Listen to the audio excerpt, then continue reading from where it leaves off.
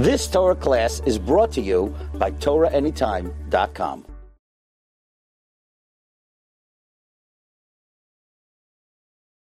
When we're getting ready to pray, we need to understand that we standing in front of HaKadosh Baruch Hu. Da lifnei mi ata omed. Since you're standing in front of HaKadosh Baruch Hu, in front of the King, one need to be very careful the way he stands to pray. It's not like other things. When you say Kriyat Shema, you're not talking to HaKadosh Baruch Hu. Kriyat Shema is Or Malchut Shamayim. You're talking to yourself. You're accepting upon yourself Or Malchut Shamayim.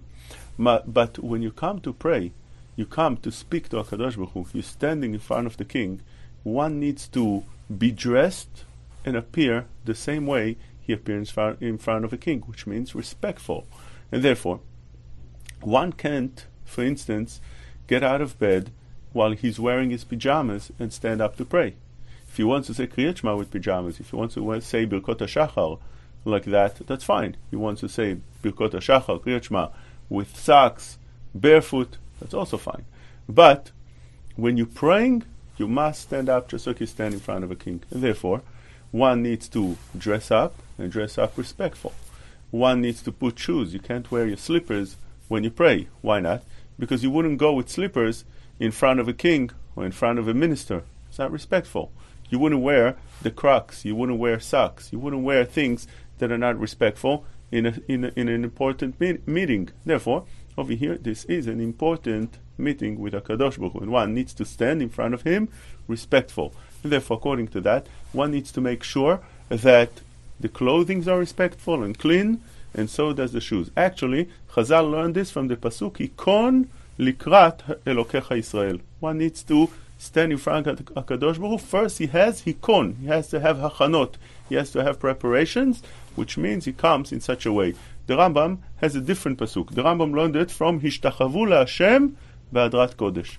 And therefore, when we come to pray in front of HaKadosh Baruch Hu, many people don't pay attention to those little things. You can't have, for instance, shorts. Shorts is not the way we pray in front of HaKadosh Baruch Hu. Although, other things, if a person wants to say a beracha with shorts, that's fine.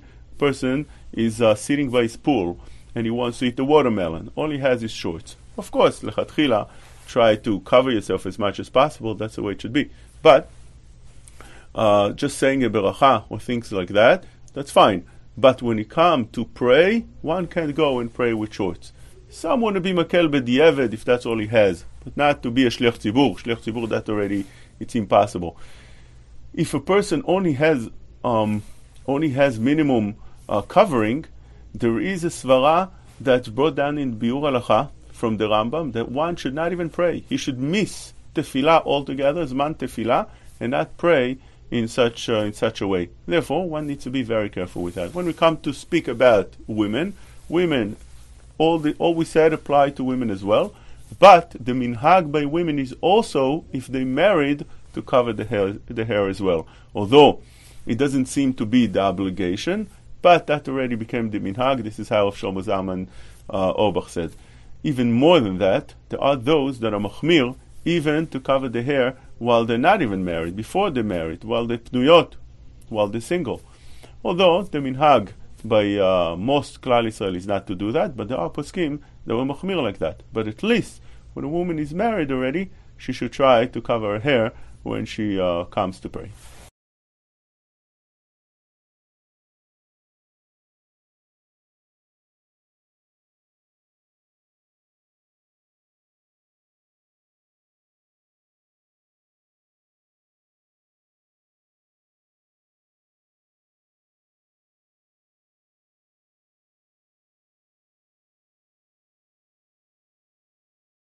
You've just experienced another Torah class brought to you by TorahAnytime.com.